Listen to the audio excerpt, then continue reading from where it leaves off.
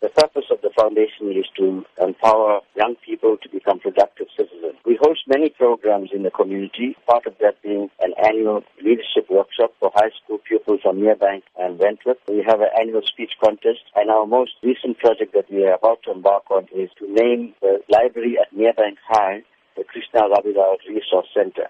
We also have a full-time staff member and an office. So in order to sustain our programs and the office, we're having this fundraising dinner and dance this Friday at the Enchanted Gardens at 6:30 p.m. What can be expected at the event? We're very excited about this fundraising project because the guest speaker that we have is Deputy Finance Minister, Nkubisi Jonas. He is a man of integrity. He has shown that he is not corrupt. He's shown that he cannot be bought.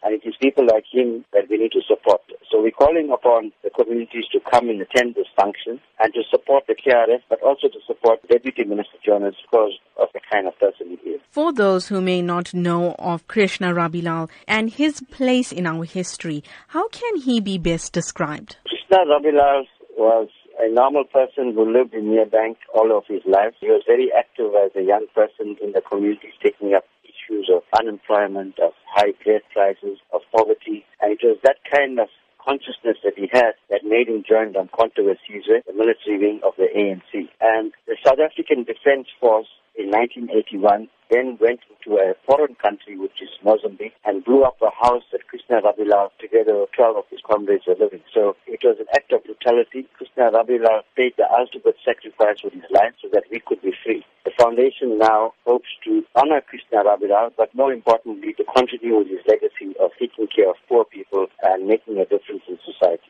Going forward, what are the foundation's plans? We want to have regular monthly meetings with young people from the community of South Durban. We want to start off sports and cultural activities for them so that they become active and join an organization like the KRF. Krishna Rabilal, he attended Merebank High School. He was an excellent pupil. He had an A for maths, a higher grade. But because he failed Afrikaans, he couldn't get entrance into university. So we want to, through this library and the resource center, pass on the legacy of Krishna Rabilal. Future generations of young people must know who you are. And through this process of the library, they'll be able to be educated. And hopefully some of them will want to continue his legacy and get involved in community work.